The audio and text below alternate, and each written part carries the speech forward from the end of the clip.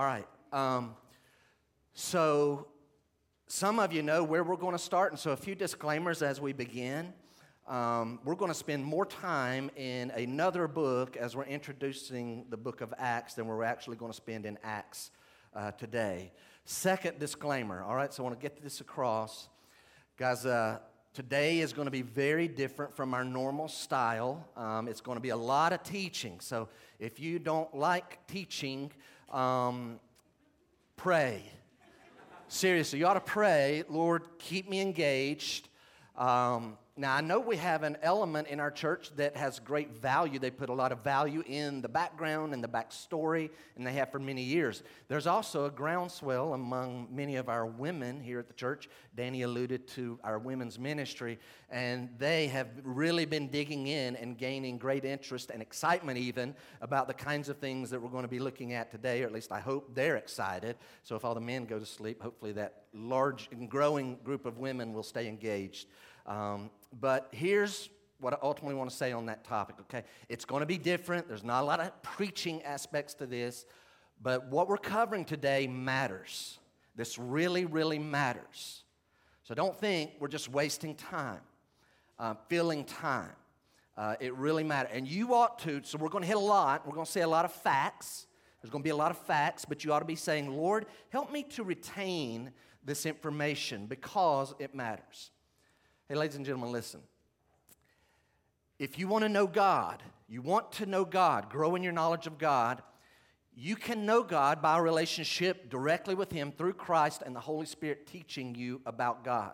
But if you want to really grow in your knowledge of God, at some point, you are going to have to get your Bible out. You're going to have to get your Bible out. You've got to start reading the Bible. So if this is not part of your life, you need to make it part of your life. You've got to be reading the Bible. You need to be studying the Bible. And so now I'm going to take that to the next step. If you want to grow in your knowledge of God, you need to not just read the Bible and study the Bible, you need to take advantage of some of the tools we have available. Everybody in here, get you a good study Bible and use it. Use it. Say, what's some good ones? I don't know all of the good ones. Larry can tell you many of them. Some of you have a Life Application Study Bible. That's a great Bible. Some of you, I am right now using the ESV Study Bible. Listen, excellent. Not good, excellent. The ESV Study Bible. It is excellent. John MacArthur has a great study Bible. It may take you 3 or 4 years in your private reading to get through all of the Word of God. Go through. Now, don't put the study notes above the Word of God, but let it enhance. Go to the Word of God first, and then second to those notes and all those things. After you finish going through one of those study Bibles, now bring the other one in and start using it in your next round of going through the Word of God. Get into it. Now, here's what I'm saying.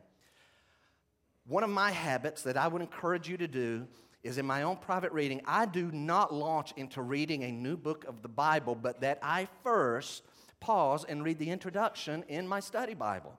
I'm using the ESV Study Bible right now. It will have 3 or 4 pages of notes, and I know starting a new book tomorrow allows some extra time. Do that. In fact, let me go further. Everybody, when you're using this tool, do not launch into reading chapter 1 until you say, I have a good understanding of what this introduction of the study Bible is laid out for me. So today, we're going to be doing some of those types of backgrounds, some of those things that you would actually learn, and some of you have already started this. And you may hear some of the exact things that you have, many of you in the last few days, knowing where we're going, you've already been reading the introduction in your study Bibles, and praise the Lord for that. And so this will be some repeat for you, new to other folks, reminder to some, and some of the things we'll cover may not be in those. But this stuff matters greatly.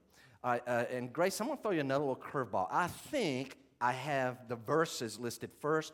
Can you hop ahead? I want to jump in just a moment to the first note that these guys have in front of them. So let's begin right here. How should we study the Word of God? If you're taking notes, and I would encourage you today. Oh, by the way, I know what you're already thinking. Did anybody notice we got 50% more notes than usual? Yes, that is true. It's because of the nature of today's message, all right? And you'll just hang in there and keep up with it. Today is a great book. Get you one of the 3-ring binders. Take those notes. Pop it in there. That'll be the first installment, and then we'll add through it for years to come.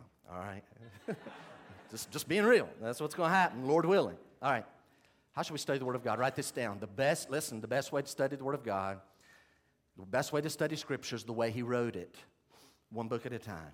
One book at a time. That's the best way. In your private reading, don't be hopping all around. Study one book at a time. Or if you have a reading plan as in the New Testament and then a little bit over in the poetical section of the Old Testament and then some New Testament, that's fine. But be going through a book of the Bible. You say, Jeff, what's the advantage of that? Well, first of all, let me make clear that is not the only way to study the Word of God. It's not the only way.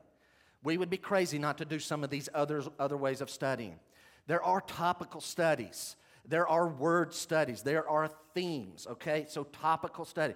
We're going to do, again, word studies. We're going to study this person's life in the Bible. And that may have us going around here and there, but we're really focusing on this person's impact and how God used them. Those are great, but the best way is to just go through the Word of God the way He wrote it. Here's the advantage of that. It's called expositional. I don't know, and we got some ladies learning expositional teaching of the Word of God and how to really break it down, and they're taking very difficult classes on that, and some of you are going to sign up for that. And I don't know that I do pure expositional preaching. I'm sure I don't. I do a version of that. Again, I'm going to go to Brother Larry again. His dad, I think, worked for Duke's Mayo, right, years and years ago. So good thing about Duke's is it has twang, right? It's got twang. It says right there on the label. So my version of expositional preaching contains expositional preaching with some twang, right? So it's got a little extra on top of that. So hopefully within it, that's what our goal is to go through the Word of God. Why? Because you get to pick up where you left off. It keeps us in context. You're going to be much more accurate in your interpretation of the Word of God. Watch. You don't get to ride your little hobby horses. Have you ever seen preachers that, they got like 4 or 5 things they like to preach on, and no matter where they're at, they end up back on those same 4 or 5 things? Well, here's how that happens. They're bent on doing that no matter what the Bible says, or they're bent on doing that and they're going to hop around and find the passages that always back up what they want to preach on. When you go through a book of the Bible, you don't get to skip things that are hard to understand. You don't get to skip things that are hard to accept. I don't like that. Never going to preach on it. Well, when you're going through a book of the Bible, you got to take it as it comes. And as you've heard us say, we're going to go where the Bible takes us. This is the best way. It's not the only way, but our steady diet wants to be going through the Word of God expositionally, one book at a time. So would you join me in Luke chapter number 1? Luke chapter number 1, this is where we'll spend most of our time. Again, not breaking down the verses this morning, introducing our new book. Luke chapter number 1. This is where we should all be beginning. Verse number 1. Luke 1, verse 1. He writes, inasmuch, so everybody ready, here we're going. Inasmuch as many have undertaken to compile a narrative, inasmuch as many people have done this. The author here is acknowledging a lot of people have done what I'm getting ready to do. I'm not the first. Inasmuch as many have undertaken to compile a narrative of the things that have been accomplished among us. Many people have done it. He gives some examples, an idea, label. Just as those who from the beginning were eyewitnesses and ministers of the word have delivered them to us. Many people have written about this, what's been going on among us. And just as many of them who are eyewitnesses from the beginning, what's the author saying? What has he already told us? If you're paying attention, I wasn't at the beginning, and I was an eyewitness to all this stuff. Wasn't an eyewitness. There's the eyewitnesses. There's those who were there at the beginning. I'm not that. But verse 3 says, again, verse 2, just as those who from the beginning were eyewitnesses and ministers of the word have delivered them to us, it seemed good to me also. So you catch what he just said? I'm not that. I'm not them. Nevertheless, it seemed good to me also. Having, see that past tense? Having followed all things closely for some time past. What does that mean? Been doing this a long time. I'm not one of them, but I've been doing this for a long time, and that's why, he says, it seemed good to me also. I know them, but it seemed good to me also, having followed all things closely for some time, to write an orderly account for you. I want to write an orderly account for you, most excellent Theophilus. Most excellent is a title that is used elsewhere in the New Testament for a very high-ranking Roman official in the Roman Empire. So whoever this Theophilus is, he garners the label most excellent Theophilus. And so our author says, it seems good to me too. I want to write this so that you'll have an orderly account of what's been going on among us. Why? Verse 4, that you may have certainty. I want you to have certainty concerning the things you have been taught. Everybody catch that? Did you catch what he's saying? You already know some things, but I'm writing this compilation so that you'll have certainty in what you've been taught. I want to add to what you are. You know some things, I want to give you more things, and I'm doing this so that you'll have certainty and assurance for what you've been hearing and what's been going on. So back at verse number 1, one last time, not one last time, but one more time, look at it quickly. Others have taken to compile, many of them, to compile a narrative of the things that have been accomplished among us. What's that phrase mean? What's this things that have been accomplished? Now, if you would, flip over to Acts chapter number 1, and let's see what he meant by that phrase, the things that have been accomplished among us. Acts chapter number 1, verse number 1, and then you'll know why we went to Luke first. Verse number 1 of Acts 1. And again, we're not diving into these 3 verses today. We'll really get into them next week, Lord willing. In the first book, see what he's doing? Now he's referring back to the first. In the first book, O Theophilus. So now we know of 27 books of the New Testament. 2 of them are written to this guy, Theophilus. Obviously, they're connected. So if we only had this one, not the other, we'd be wondering, well, where's the first book? But now we know these are connected. Same writer. In the first book, O Theophilus, I have dealt with all that Jesus began to do and teach. I dealt with all that Jesus began to do and teach. I dealt with all that Jesus began to do and teach. I dealt with all that Jesus began to do and teach. I dealt with all that Jesus began to do and teach. If you'll read the Gospel of Luke, you'll find that's what he did. He covered this life of Jesus. Verse 2, until the day when he was taken up. If you read Luke, the Gospel of Luke, the last paragraph literally is the ascension of Christ. So the author here is starting this book, volume 2, referring back to volume 1, and he's picking up where volume 1 left off. Here's what I don't know. I don't know how long of a gap between his starting of writing Acts, I don't think it's very long, between the starting of writing Acts and his finishing of writing the Gospel of Luke and giving that to Theophilus. Apparently, Theophilus might have already had volume 1, and then volume 2 comes a little later, not much later, but verse 1 says, in the first book, O Theophilus, I've dealt with all that Jesus began to do and teach until the day when he was taken up, after that he had given commands through the Holy Spirit to the apostles whom he had chosen. So he ascended when? After he's given commands, Jesus ascends after he first gives commands to the apostles in the power of the Holy Spirit. The Holy Spirit's in Christ. He gives these commands to the apostles. Now, verse 3 quickly. He presented himself alive to them after his suffering by many proofs. The King James even adds the word many, infallible proofs to get along the idea, many proofs. How does he show himself alive? By many proofs appearing to them during 40 days and speaking about the kingdom of God. So today I want to get across, Lord willing, 6 things by way of an introduction to our book. And on the 6th one, we're going to have to expand upon that a good little bit. All right? Number 1, let's start going through some things. We need to know these things before we just launch into a book we're going to be in for years, potentially. First of all, who is the author? Who is the author? Luke. Luke is the author of both Luke and Acts. Luke is the author of both the Gospel of Luke and Acts. And now we know, hey, as you're writing this and as you're listening to this, pray, Lord, help me to retain this information. It's a lot of background today. Help me to really get the things that are the most important. This man, Luke. Let's write down 3 things about Luke that I want you to know. Number 1, we know that Luke was a physician and a historian. Colossians chapter number 4, verse number 14, Paul calls him the beloved physician. So this man is a doctor, a physical doctor, and he's a great historian, as we will be seeing. Great historian. Second thing to note about Luke, number 2, he was a very loyal friend and a co-worker of the Apostle Paul.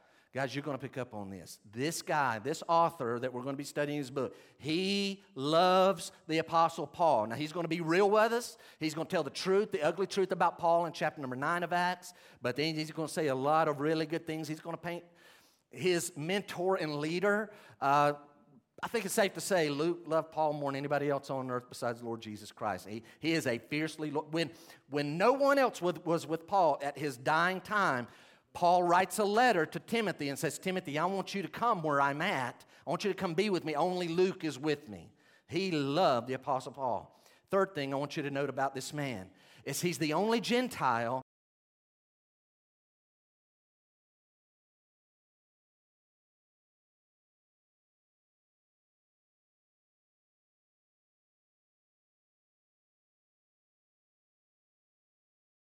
you're writing. Fun little fact, real quick. Luke's 2 volumes, the Gospel of Luke and Acts, are the 2 largest books in the New Testament. Luke is about 35 foot, they tell me, on a scroll. If you were to do it on a scroll, it would be a 35-foot scroll, and Acts would be a 32-foot scroll.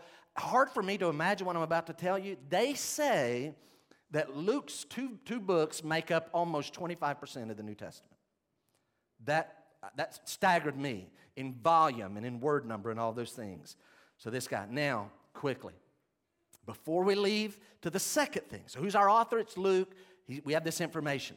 Because he's a Gentile, if you were to just read Luke and Acts quickly and then go and compare it with the other Gospels, here's what you would find. Boy, Luke is very interested in Gentiles. He's interested in Samaritans who are half Gentile, half Jews. He's interested in women. He's interested in children, publicans, tax collectors, Roman centurions. He really goes out of his way to show these people in a good light, receiving the mercy of God. Well, we can understand why. He's the only Gentile. He wants to let it know, we're not outcasts, we're in the plan of God. Before I leave this one last thought. Luke does not mention himself anywhere in either Luke or Acts. So how in the world do we know he's the author? Well, this would be a long, deep study that you would get really, really bored with. If you want to check it out on your own. But I'll mention 3 things. Mention 3 things.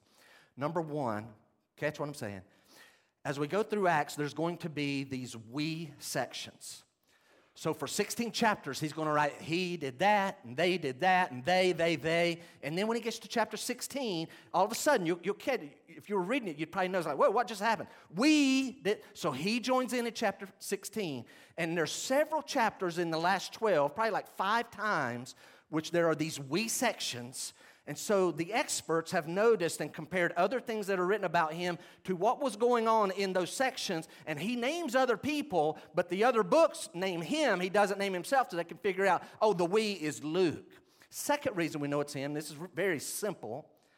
The early church fathers, these are people that lived at the end of the 1st century and into the 2nd century, even 3rd century, that are not named in the Bible. These are just well-known pastors and theologians and teachers and preachers and prophets of that day, not in the Bible.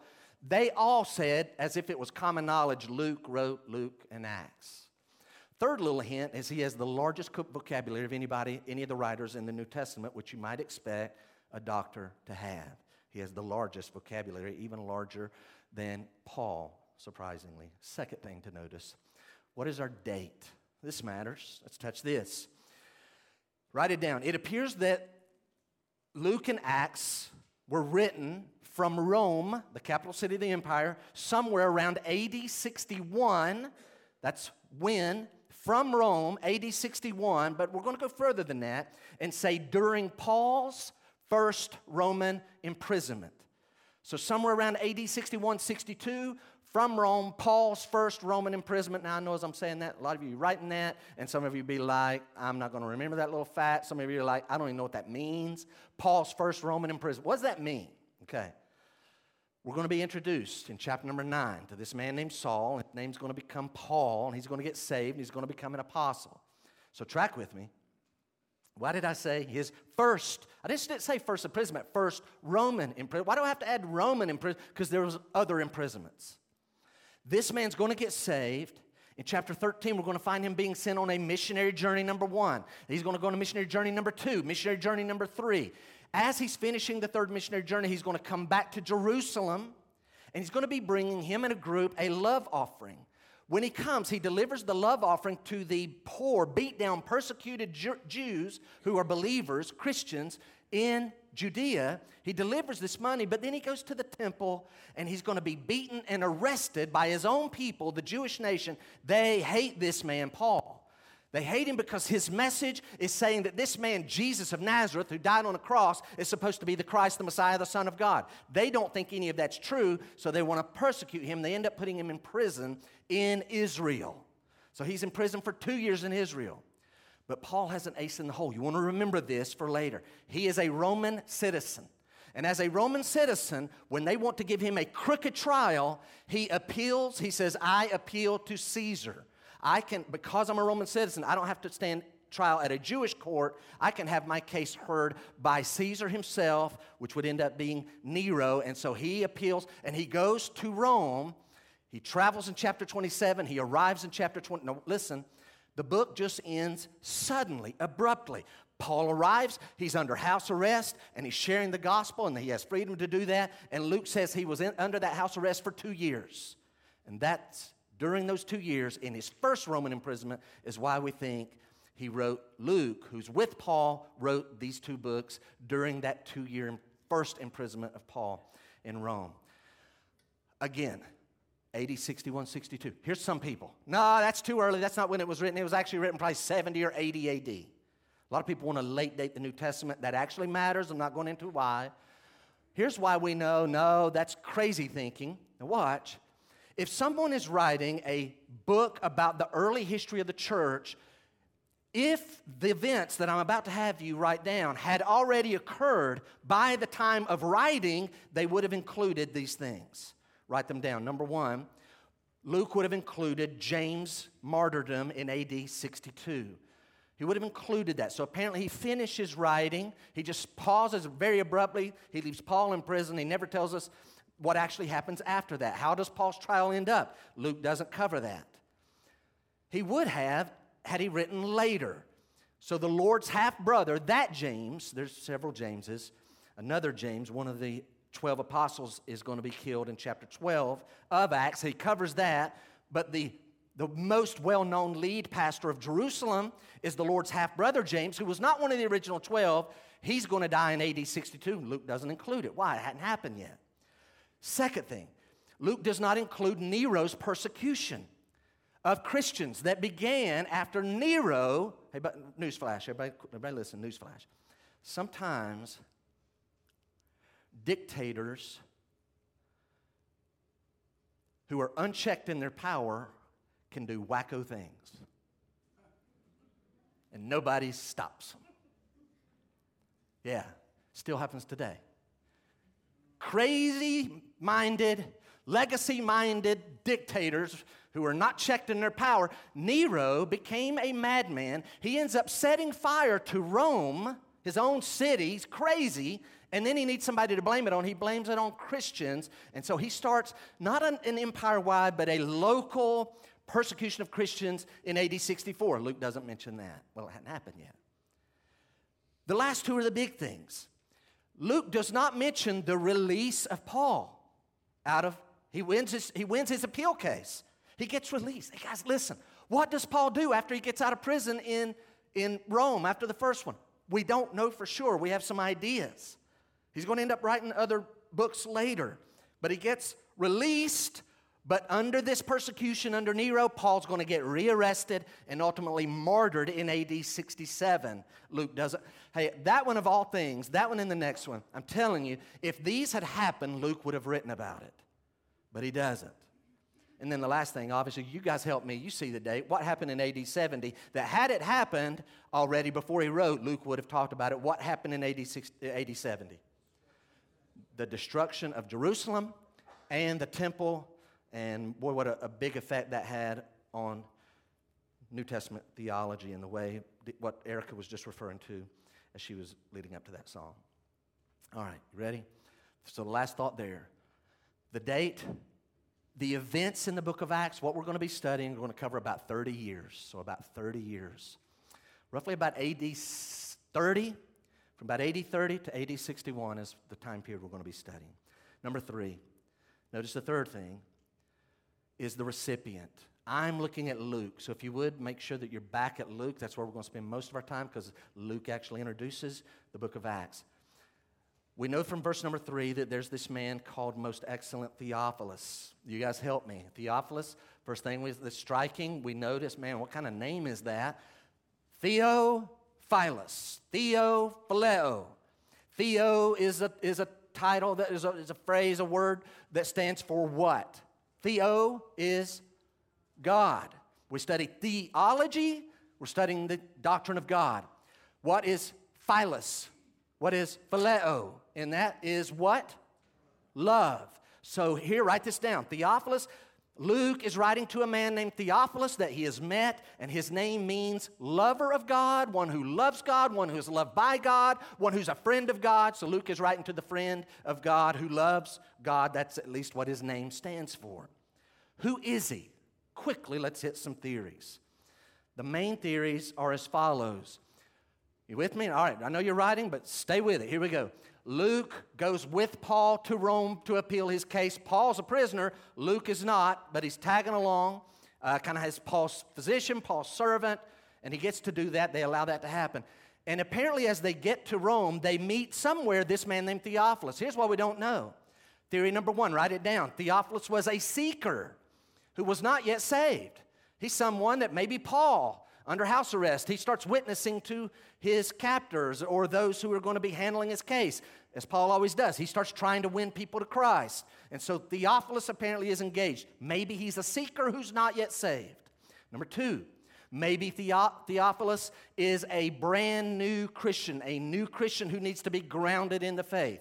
Why is Luke doing all of this? Because he wants him to grow in his certainty and assurance and faith and belief in the things about Christ. And so he's either trying to win him to Christ or he's trying to grow him in the faith since he's possibly a new convert to Christianity. For anybody who wants to go next level, I'm going to throw something out just real quick. Both of those things may be true. I like this little theory I'm about to throw. Wouldn't guarantee it, but I kind of like it. It is possible that Luke writes the Gospel of Luke, gives it to a man who's unsaved seeker, not yet saved, but maybe he gets saved as he goes through the Gospel of Luke, and then Luke adds the book of Acts so that he now deepens his faith. You say, where would you get that from? Some have noticed that in chapter 1 of Luke, he refers to him as Most Excellent Theophilus, giving him this exalted Roman title. But in Acts, he drops the Most Excellent Theophilus because now we wouldn't call you that. Now you are possibly just seen as a brother in Christ. You're just one of the family. So that's one way of looking at it. I'm not going to have you write this thought, but I'm going to hit it quickly because, again, it matters. We know he's a Roman official and a high-ranking one. Apparently, he may have been hearing some very anti-Christian slander. And so to offset that, it is possible that as Luke meets him, maybe this man is handling Paul's case. Maybe this man is able, he's such a high position, he's going to make a ruling about Christianity. And so Luke wants to put a favorable view of Christianity. Watch, and the way he does that is by writing that he wants this Theophilus to know you're not the first Roman or high-ranking Roman to hear what Christianity is about. So I want you to have certainty about it. I want you to get the whole story. Here's the thing. Christianity is no threat to Rome. And the way he does that, both in Luke and Acts, is by showing there are multiple other high-ranking Roman officials who've already heard and studied the things of Christianity, and they have all found favorably that it is no threat. It could even come under the umbrella of Judaism. No, it's not.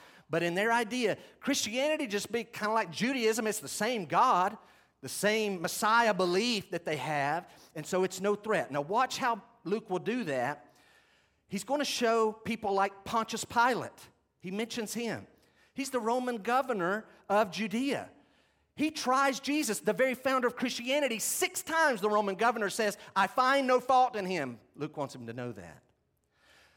The centurion, a high-ranking military, they very much respected and gave great credence and authority to their centurions. Romans put them way up here. How do they respond? He shows the centurion at the cross. What's his final summation? That man on that cross, he must be the Son of God. Luke wants that to be known. In Acts, in chapter number 10, another centurion named Cornelius is going to get saved and become a Christian. As Paul goes on his missionary journeys and goes to the island of Cyprus, the leading man in the whole island, the leading Roman citizen on the whole place is Sergius Paulus. He's going to get saved and become a Christian. So Luke wants him to know this. Eventually, Paul's going to make it to Greece, down into southern Greece, into Corinth. And there's going to be this big uproar, and Paul seems to be in trouble. But the leading Roman man named Gallio makes a ruling in Paul's favor and in Christianity's favor. Paul's going to end up in Ephesus, and there's a riot. Finally, the leading city clerk, the leading city official who is Roman, steps forth, and he declares, you guys got to stop doing this. They've done nothing wrong. So he states, it's no threat, does nothing wrong. Over and over, this keeps happening. Eventually, he gets down in the latter chapters, and Governor Festus, and even this, they bring in some help from a man named King Herod Agrippa, to rule on Paul's case. All three of these Roman leaders are like, man, I see nothing wrong. I don't know why these Jews are so mad at him. There's nothing wrong in this Christianity or this man Paul.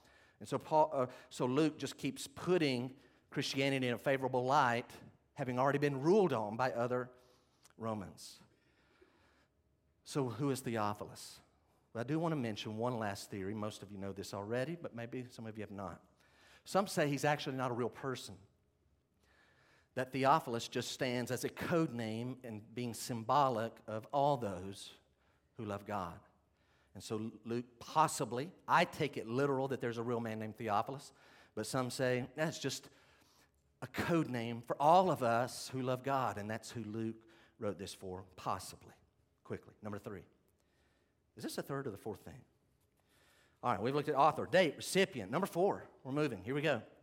Title. This will be the most brief one. The title is officially, and by the way, this was, I think, applied in the 200s. The title of our book, everybody catch what I'm about to say? You ready? The title is officially The Acts of the Apostles. A lot of other people say that's not a good title. It's a fine title. It is the title, so it's a fine title. Some would say that's misleading because you'd think you're going to be reading and studying the Acts of all the Apostles, when really the only ones we really study are the Acts of Peter in chapters 1 through 12, and then Paul in chapters 13 to 28. Why we call them the Acts of the Apostles when it really should be called the Acts of Peter and Paul. Others would say, but even that's misleading because it sounds like they're the ones doing this. When in fact we know the real power, these are just normal men, but they're empowered by the Holy Spirit. So write this down. Some would propose the better title for the book of Acts is actually the Acts of the Holy Spirit through the apostles. That'd be a great title, and that's what many people go for. But guys, since we're going back to Luke and looking at Luke and Acts as a 2-volume set written by the same man, having already read verses 1 through 4 of Luke, we're going to say, and again, you're not going to find this title, so it's not a real title, but a great title would be the following. Write this one down. The Ongoing Acts of Jesus by His Spirit through the Apostles. That's a great title. The ongoing, so Luke would say, hey, there I wrote about what Jesus began to do until He was taken up to heaven, and now this book is about the ongoing acts of Jesus, the achievements of Jesus. Wait, I thought He's still doing it by His Spirit in and through the apostles. And by the way, let me throw this out, another little fun fact, probably the last one I'll give you.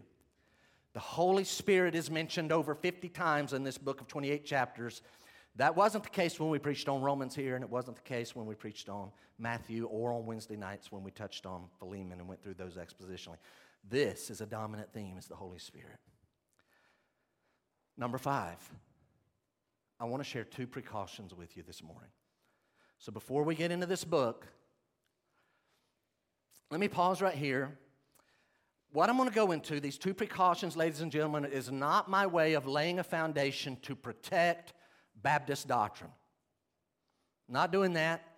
What we're doing is saying, this is wisdom, this is proper, and so it affects how we're going to interpret some things. And all of you ought to right now say, Lord, give me wisdom to understand the 2 precautions that are coming. Number 1, this is one of the longer notes I've ever had put on the screen. I'll say it first, and then it'll be up there. Everybody ready?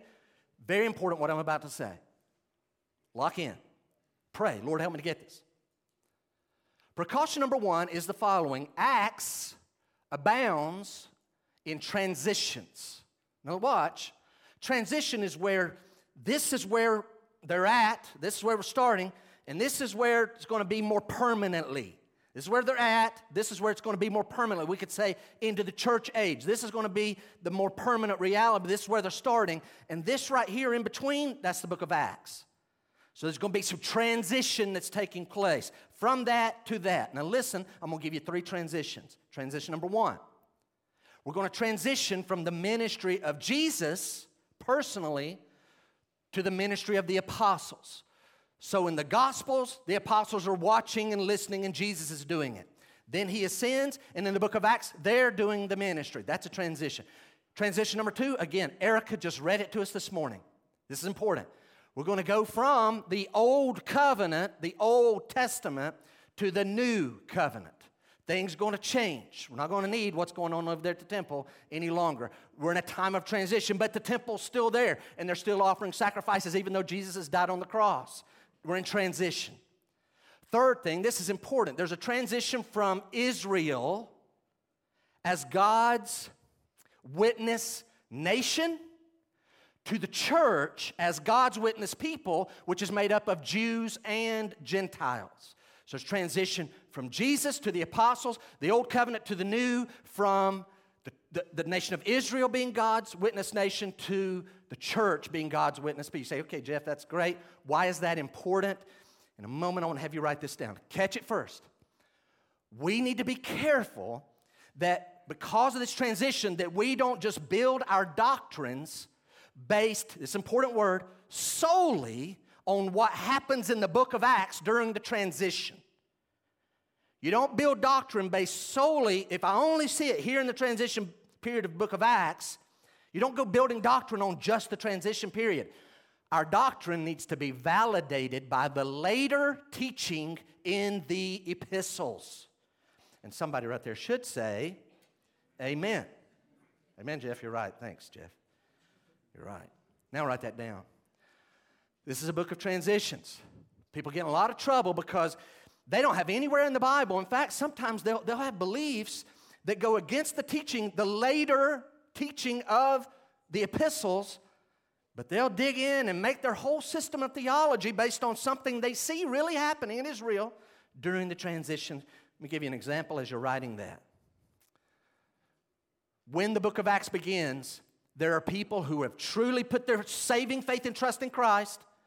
How many true believers on earth at the beginning of the book of Acts have the Holy Spirit living inside of them?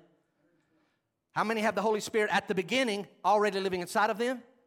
0. So catch, transition. Begins, no Christians have the Holy Spirit. Transition forward, some believers will have the Holy Spirit. By the end of the book, all believers will be having the Holy Spirit in them. So if you only make your doctrine on digging on one section, you're going to get in trouble in your theology because the epistles make it clear all Christians have the Holy Spirit. Second precaution. Are you in Luke? Everybody in Luke? You just look and y'all give me the word I'm looking for. Ladies, that group of ladies, y'all should find this. Literary style matters. Here's your second precaution. What kind of literary style is Luke going to be writing with? Because, everybody catch what I'm saying? If you're reading poetry in the Bible, or if you're reading a proverb, or if you're reading a parable, or if you're reading prophecy, the way we interpret Scripture in those settings is affected by what we're reading. What kind of literary device is Luke obviously writing it with, according to verse number 1? Narrative. This matters. He is using, everybody with me, he's going to be using historical narrative. That's going to affect how we're going to interpret. Dennis Mock helps us here. Write the following note. Mock writes that narrative reveals truth. Everybody listen. Narrative. And they did this, and then this happened, and that happened, and he said that, and she did that, and that. No, tell them the story. Narrative reveals truth indirectly, Mock teaches. Whereas discourse, what I'm doing this morning, preaching a lesson, preaching a message, discourse reveals truth. Both reveal truth. Narrative reveals truth indirectly. Discourse reveals truth directly. A lecture, a sermon, a speech, a letter that has been written where Jesus is talking to his disciples. He's talking to a crowd. The apostles stand and teach and preach. That's just straightforward truth. Do this, don't do that. Believe this, don't believe that. But when we're telling the story, it's not so clear. In fact, to finish your note, write the following. Get it first. Hear me. Not every single recorded event or activity or word in the book of Acts, though it's recorded accurately, not all events or words have God's endorsement. They don't all carry God's endorsement on it. That's important. Now, watch. It's recorded accurately, and what God would say is, yes, that is what happened, but just because that happened and they said that and did that doesn't mean I'm telling everyone to do what they did. That's important. That will affect how we interpret the Scripture. So that's your second precaution. Beware, because we're in a transition book, and beware. You say, then is this thing even valuable? Oh, it's very valuable. We'll see that in a moment. John R.W. Stott writes the following. That's a long note, so I may just pause and give you a moment to write those 33 words that I left blank. It's not quite that many. There's a lot. That note matters. That's an important precaution. Remember, we're dealing with narrative.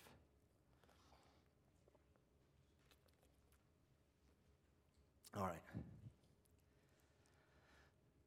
I'm going to move forward. Stott writes the following about this idea of how do we handle narrative. Again, Mock says narrative reveals the truth. It just does it indirectly. Stott writes, quote, how are we going to interpret these narrative passages? How are we going to interpret the narrative passages? For some of them are not self-interpreting and contain within themselves few, if any, clues as to what we are intended to learn from them. Great question. He asks, are they necessarily normative? This narrative, this telling of all that happened in the early church, is it normative? He continues, is the behavior or experience recorded in them meant to be copied? And he ends up citing several examples. The charismatic signs of the outpouring of the Holy Spirit. As we're going through the book of Acts, here's what we're going to find. Visible signs, like literally you could see the Holy Spirit. You don't see him, but you see signs. Audible signs of the Holy Spirit. People will be speaking in languages they've never studied. Suddenly they have it, the Holy Spirit. There's a sign. People will be able to have powers to heal and do miracles because the Holy Spirit is that normative. He also uses this idea of church elections. Oh, everybody perks up when there's a church election. Who you vote for? Well, now, church elections in the book of Acts was done by drawing lots. In essence, rolling the dice. That's what they did in the Bible times, early church. That's how they decided who would be the 12th apostle to replace Judas. I guess casting lots and rolling the dice is the way God wants us to fulfill church offices, really. He can tell another one he uses, having our possessions in common. The early church had their possessions in common.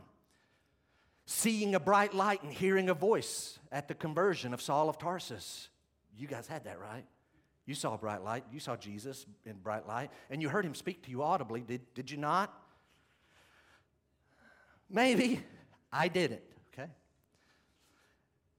He continues. Stott says, it should be clear from these examples that not everything that people are recorded in Acts as having done or experienced is meant to be repeated in our lives. So how shall we decide? How are we going to tell? He says we have to look for teaching on the issue, number one, first, in the immediate context in the narrative.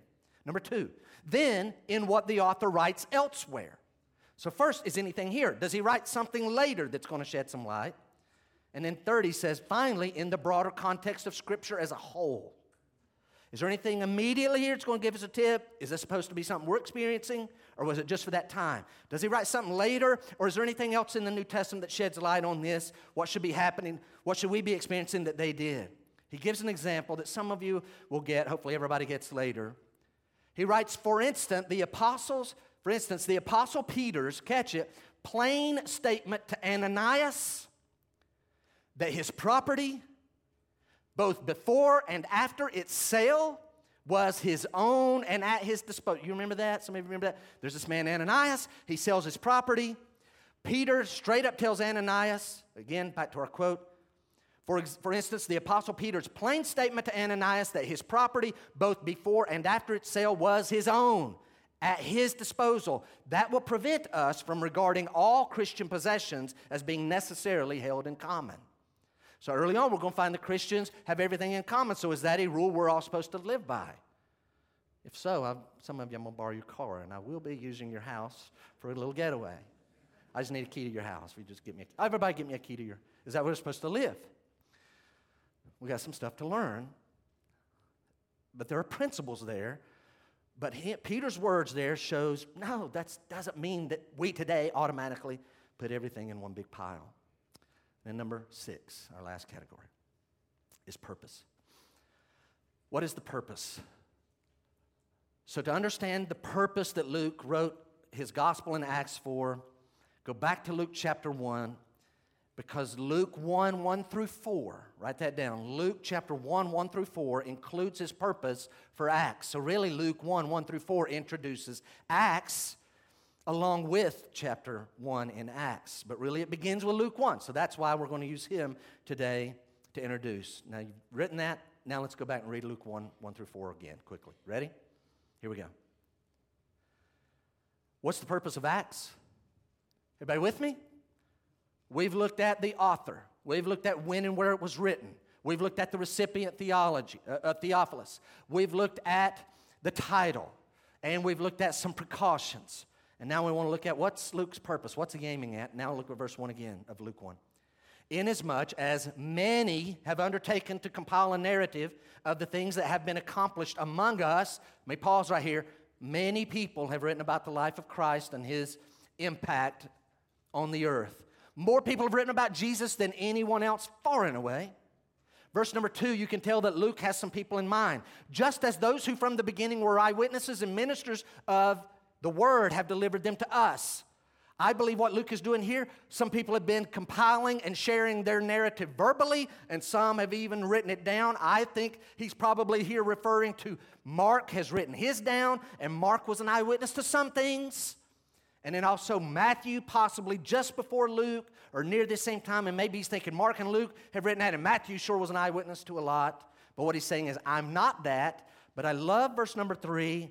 In spite of not being an eyewitness, Luke says, it seemed good to me also, having followed all things closely for some time past, to write an orderly account for you, most excellent Theophilus. And I'm writing it for this reason. I want you to grow in your certainty concerning the things that you've heard about Christianity.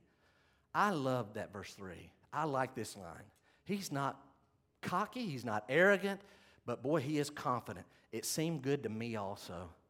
Yes, they've written about it. Yes, they were eyewitnesses.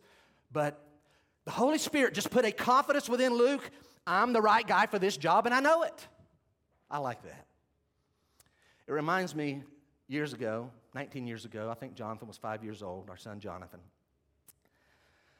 And we were in Newberry County, and he got bit in the face. And we thought the dog just kind of snapped and scared him. And then 5-year-old little guy, he pulled his hands away. There's a gash here and a gash here and a gash here and a gash here all around his mouth. It was nasty. So we booked it down to Newberry Hospital. And a buddy of mine ride with me. He's like, hey, be careful. You're going to get a ticket. They're all through here, police officers. I'm like, they can follow me. They can follow him behind. I'm moving on. We got to get him there. And when we got there, we met with the evening. It was nighttime, and it was a Saturday night, and there was a surgeon on hand, and he was a young guy. And he says, definitely he's going to have surgery. And he says, so here's your options. He says, we can call in a plastic surgeon, and it'll take them a little time to get here. We'll keep him comfortable. When they get here, they can do it. He says, or I can do it. I can do it right now. And I'm like, okay. And Deanna and I talked, and of course, I'm simple. It's not my world. So I just said, all right, be honest with me, man. I said, if this was your son, this was your child, what would you do? He said, that's a great question. He says, if this was my daughter and I was you, he said, I'd get the plastic surgeon. He says, because that way you'll know you did the absolute best you can do. I said, okay. He said, but if it was my son, he said, I'd get me to do it. He says, because I can sew just as good as a plastic surgeon. I'm the best sewer in the whole hospital. And the nurse over his shoulder was going, was he being cocky? He wasn't. I like that guy. We went, you do it. And when you see Jonathan, you don't see anything on his mouth. Luke's like, I know they're eyewitnesses. I'm the guy for this job. I've been doing and studying this. I've had a passion for this for years. I'm not the only one who's going to write this story. I'm not the first to write the story. I'm not going to be the last to write the story. I'm going to be the next to write the story. And I'm going to write an orderly account. So notice two things about Luke's purpose. Number one, Luke's purpose was historical. His purpose was flat out historical, as we see in verse number 1 through 4. You've read it again. His purpose was historical. Now, let's hit it quickly. Luke's stated purpose is to give, I'm writing these books, so that you will have an orderly account. Doesn't mean chronological order. I'm going to theme this thing in a way that's going to make sense and impact your life. And he's saying, I'm going to write an orderly account of all the things that have been happening, not everywhere, everything that has to do with Jesus Christ. Next note, I want you to write this down. Luke sought to write and compile a trustworthy historical compilation of Christianity from the birth of Christ until the first imprisonment of Paul in Rome. So that's in essence the birth of Christ, we're going to say, is around 4 BC. Yes, the dates are wrong. 4 BC up until 61 AD when Paul is in his first Roman imprisonment. So about 65. I'm not writing everything about church history, but I'm going to write about the highlights as the Lord leads me to the first 65 years of Christianity. And I'm doing it. Here's what Luke is saying. I'm doing what I'm doing for a purpose. I'm after something. I want your faith to grow. I want your certainty, your assurance to grow. What he's saying is, Theophilus and Christians, I want you to know that our faith is anchored in realities, real things. This is real stuff. We're not like myths and pie in the sky. These are real events. Jesus is a real person. He really died. He really rose again. He really ascended. He really put these guys in charge, and he really left a plan for the church, and that's what we're going to find in the book of Acts.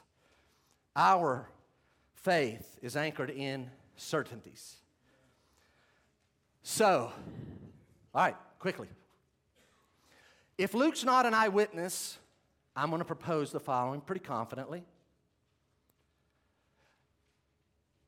Do you remember when I said that Paul, after his third missionary journey, comes back and he brings the love offering to Israel and his own people arrest him? He's in prison for 2 years in Israel. Paul's in prison for 2 years. We know that while Paul's in prison for 2 years in Israel, eventually he's going to appeal his case and travel to Rome. We know that Luke is in Israel with him, and the belief is that Luke is wearing out eyewitnesses. He would be the guy, if you were an eyewitness of something that happened, hey, now tell me about that. I want your version. Hey, you tell me. And he's just taking it all in. So that the result, as he sits to write these two things, it reveals that this man is a master, expert historian. Let me give you an example of that. You're in Luke 1. Flip over to Luke 3. Just flip right there. Luke chapter 3. Think of the work it would take to write the first 2 verses of Luke 3. Just as an example, Luke 3. You say, are you preaching on? I'm not preaching on these 2 verses. I just want you to get a feel for what kind of expert historian we're looking at. Luke 3, verse 1, he writes, in the 15th year of the reign of Tiberius Caesar, we are currently in the 2nd year of the presidency of Joe Biden. He writes, before they had the internet, in the 15th year of the reign of Tiberius, which Caesar? Tiberius Caesar.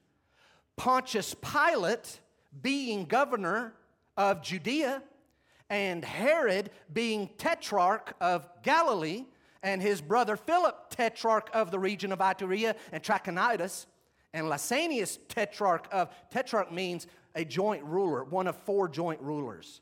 Continue in the middle of verse 2. And his brother Philip, tetrarch of the region of Iturea and Trachonitis, and Lysanias, tetrarch of Abilene, now verse 2, during the high priesthood of Annas and Caiaphas. We know Caiaphas is the literal high priest, but we also know that Annas was the father-in-law, the real power behind the high priest, so Luke correctly includes both names. He says, at that time, when those 7 people and those Are those 5 people and 7 regions are going on? He says, at that time the word of the Lord came to John. Which John? There's lots of Johns in the New Testament. John, the son of Zechariah, and it happened in the wilderness. Do you have any clue? I wish I had 5 minutes to develop. You ought to go home and think, what would it take for somebody to be able to write 15th year, Tiberius Caesar, Pontius Pilate, governor. He's governor. We're going to give these other guys this other title. They're tetrarchs. This guy's tetrarch of that region, and that guy's that region. This guy, these 2 regions. It's like, Unlike anybody else, Luke goes out of his way to put things in a historical, literal setting, and it builds confidence in the Bible. What's his purpose? Everybody with me? His purpose is historical. If we just look at the layout of the New Testament, just the layout, now we should be able to answer, whoa, the book of Acts is very valuable. Write this down. The New Testament's layout helps to reveal the importance of Acts. It's a very important book. How do we know? Well, just look at the numbers. Some of y'all know these numbers already. Let's write them down. In the New Testament, what do we have? We have 4 biographies of the life of Christ. 4. Write that number in. 4 biographies. Then what do we have? 1 history book of the early church. So we have 4 biographies of the life of Christ, his life and death and burial and resurrection, ascension. Then we have 1 book of early church history, that's the book of Acts. Now watch the next number, watch. 21 epistles, otherwise known as letters. Epistles is the word we use for letters, and these have to do with doctrine. 21 books or letters that have to do with doctrine, and then we have 1 book of prophecy at the end of the New Testament called the book of Revelation. Does everybody already see? Whoa, just the math tells us the importance of the book of Acts. We got 4 of those, only 1 of those. We got 21 of these, only 1 of these. If there's only 1 of something, it's important. Continue writing. Acts is the one and only God-inspired sequel to the Gospels. So we got 4 Gospels, Matthew, Mark, Luke, and John, and then just 1 sequel. Don't have 4 sequels. What happened next? We get 1 sequel to the book of Acts, which also transitions and sets us up for the later teaching of the epistles. So we got 4 of these, 1 Acts that's a bridge to both, because this 1 book is going to show how that carries on, and it's going to help us make sense out of this. Watch what I'm about to say. If the New Testament went Matthew, Mark, Luke, John, Romans, and there was no Acts, we'd have a lot of questions. Here's the questions. What is the church? I remember Jesus talking about it, but what is it? When did it start? Where did it start? Who's its leaders? Big question. What in the world are these Gentiles doing in here? Who do they think that? They're not just in the church, they're prominent. Who gave it? They are proselytes to Judaism, right? No, they're Gentiles. And they're leading, and they're dominating in number. How in the world? Well, this guy Paul. Who's Paul?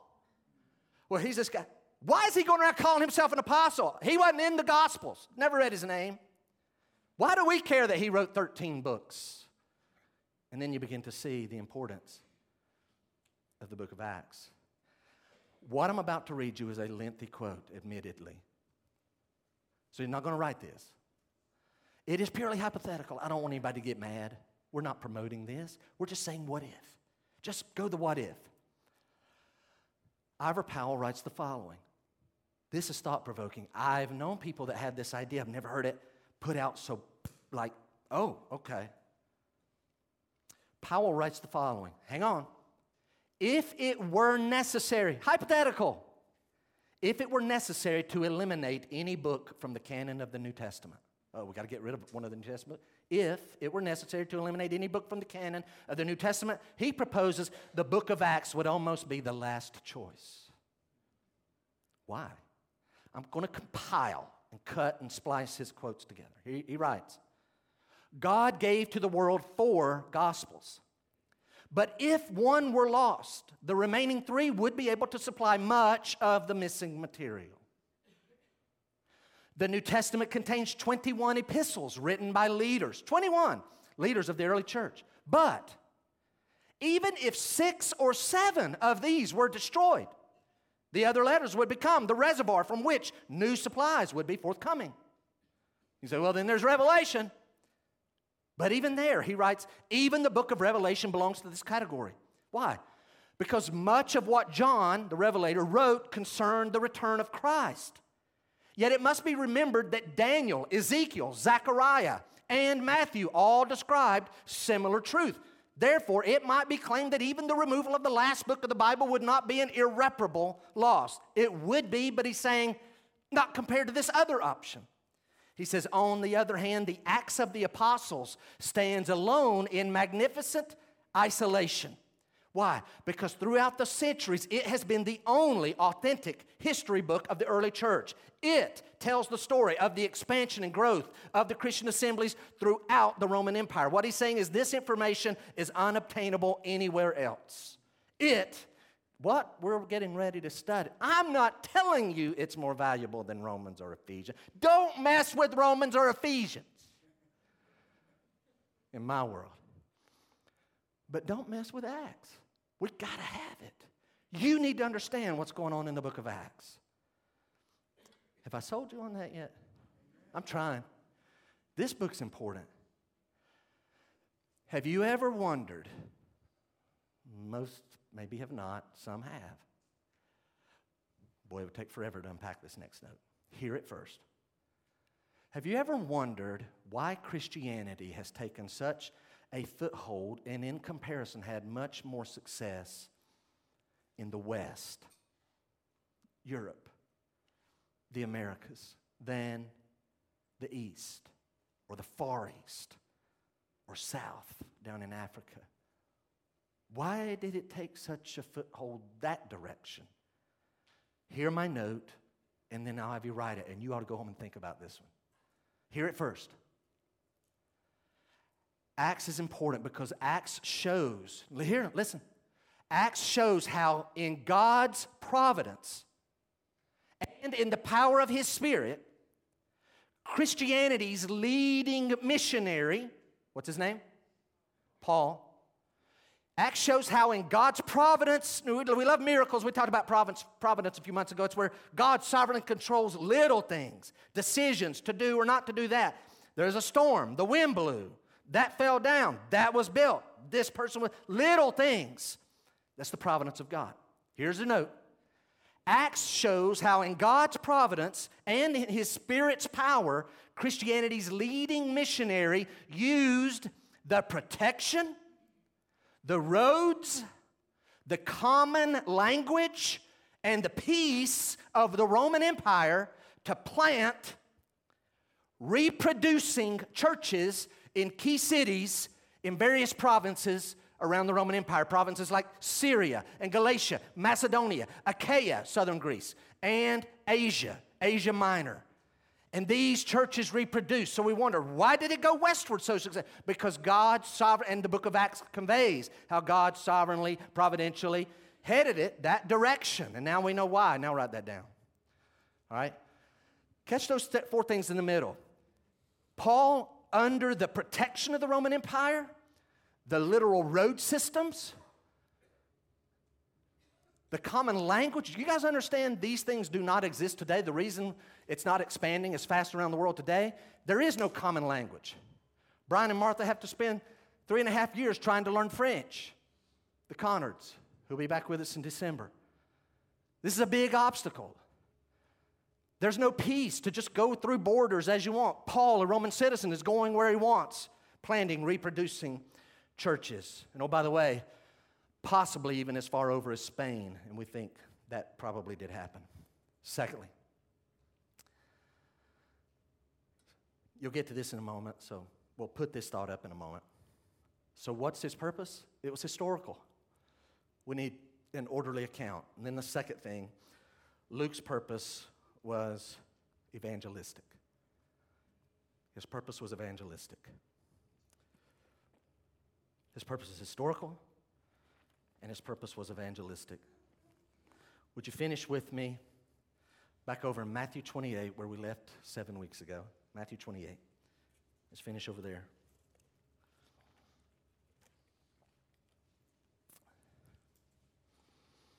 Luke's purpose was historical. Give an orderly account. Luke's purpose was evangelistic. And then you have two thoughts under that. His purpose is evangelistic. Now watch, I'm going to use these words carefully. Luke's labor to write Luke and Acts, his labor was an act of obedience. His labor was an act of obedience. Now look at Matthew 28, verse 18. After Jesus' resurrection, the 11 disciples go up to Galilee and they meet Jesus on a predetermined mountain. And the Lord meets with them. Look at verse 18, kind of fresh this morning. Very quickly, but freshly. Jesus came and said to them, to the 11, all authority in heaven and on earth has been given to me. So here's this human being, Jesus, we know is also the Son of God, fully man, fully God. He says, all authority in heaven, I have all authority in heaven, I have all authority on earth. And then now he's going to use that and say, therefore, because I have all authority, I can tell you what to do, and I can tell them what to do.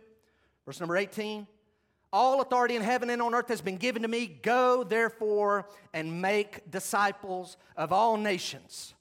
Go, make disciples. That's the key thought. Make disciples. As you go, make disciples. How?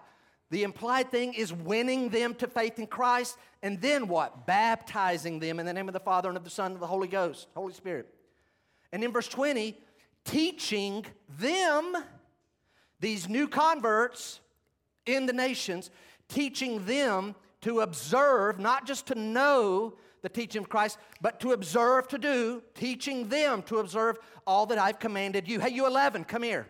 You 11, I'm going. Your mission, go make disciples all around the world. As you go, make new converts, get them baptized, and then teach them to do everything that I've ever commanded you. So by verse 20, we learned 7 weeks ago that verse 20 means, write this down, all of the Great Commission applies to all Christians. All of the Great Commission applies to all Christians. If you're here this morning, you say, I'm a Christian, the Great Commission applies to you because they were told to go teach new converts to become disciples who teach other people to become converts to Christ, to become disciples. Do I have another note there? Oh, yes, I do. So catch this thought. Watch. Luke, he wasn't there. He wasn't there when this was said. But when Luke heard this, we're supposed to do everything he told you to do, which is to go make disciples and get them baptized and teach them how to share their faith and win more people. That when Luke hears it, he's like, I hear that is personal to me. And so write this second part down. Both evangelism and discipleship are vital for every believer. Every believer should be about the business. There was a line, I forget it now, but there was a line in the next to the last song we sang a few moments ago. I am here, I'm alive, now I'm alive to tell the story.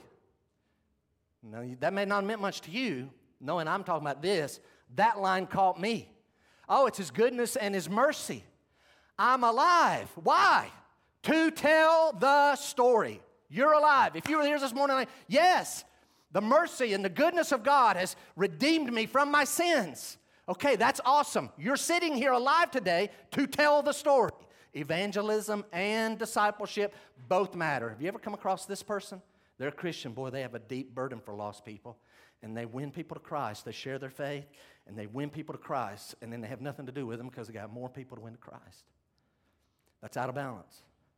You ever met this person? They love a good Bible study. They'll sign up in a heartbeat. They'll be there. They want to learn, and they'll even teach a good Bible study, but they'll never tell a lost person about how to go to heaven. That's out of balance. Both matter.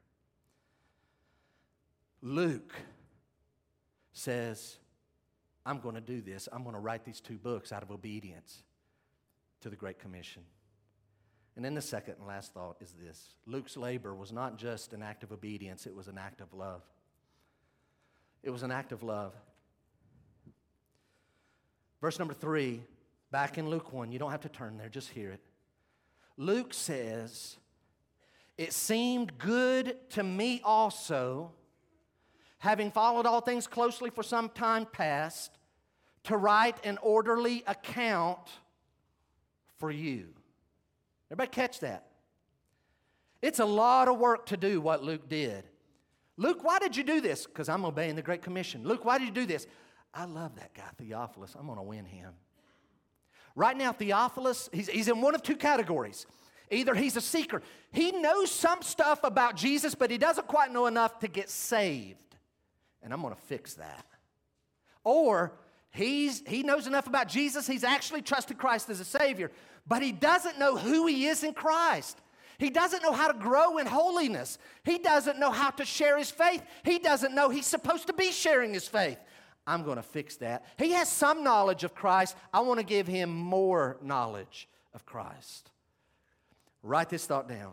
Luke gave all this effort for the benefit of the church, yes, but immediately for the benefit of one man. One man, all this work.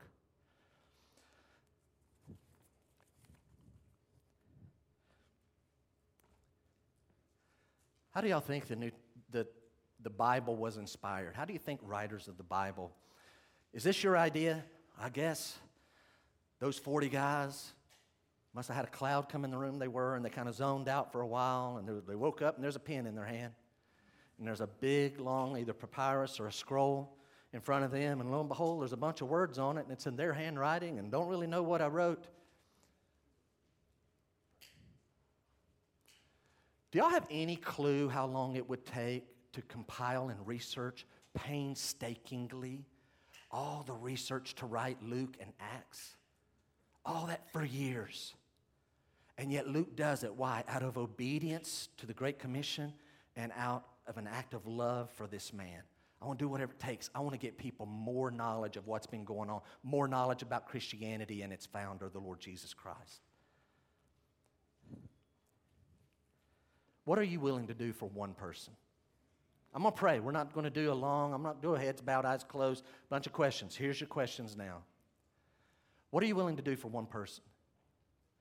See, Luke found himself in a situation where there was a man who knew some things about Jesus, but he didn't know everything. He either didn't know enough to actually put his faith in Christ. Do y'all know that this week we're getting ready to go out, and then before this day is over, some of us are going to be exposed to people. Oh, they know some things about Jesus, but they don't know enough to literally, genuinely put their faith and trust in Christ. Are you ready to evangelize them and fulfill the Great Commission? Are you ready to do that? Have you been doing that? Luke set the example. Or we're surrounded by people, and they're sitting here right now, and they have some knowledge of Jesus, and they've trusted him as Savior, but they don't know who they are in Christ. They think Christianity is a nice little thing to put in the back pocket until I die and go to heaven. No, this dominates our life. This is what Luke wrote, so Theophilus will know. This will become your identity. It will become your mission in life. Read the book of Acts. That's what it was about. Christianity. You're here for a purpose. Do you share your faith? Don't answer out loud. Have you yourself ever won someone to Christ? You don't save them, but have you ever been the one that's told them enough and in that moment led them to faith in Christ? Have you ever done that? You say, well, Lord, I just haven't blessed it that far yet. Okay. Do you share your faith? Do you share the faith how to be saved? Do you know how? Do you know how? Can you honestly say, I know how to share my faith? Do you share your faith? Do you know how? You say, I don't know how to share my faith compelling. Do you need to learn? If you need to learn, be ready when we touch on this, either in December or early 2023. Maybe you need to be like, I need to refresh on how to share my faith. That's why I'm here. I want to be like Luke. Would you stand this morning? Father, we thank you for this book. Thank you for what you're going to show us. Father, I pray that we would take this very important book that connects your word for us in the New Testament, helps us make so much better sense of it. Lord, I pray that we would pour ourselves into it. Pray that you would give great enlightenment. And Lord, that we'd follow this example that's set by Luke. Lord, he wrote historically, very importantly, but Father, we know that he wrote and labored because of obedience to the Great Commission and because of love. Father, if there's anyone here this morning, or listening right now or that will listen to this, and they really are Christian, and in their mind they think they are so busy, they don't even have time to read. Father, they don't even read what Luke took months, no doubt, to write. Lord, convict them. If he did that, Father, then surely we can not just read it, but we can study it so that we're better prepared to make disciples. would you let Graceview become, more so than ever, a disciple-making church to bring glory to Christ? We pray in his name, amen.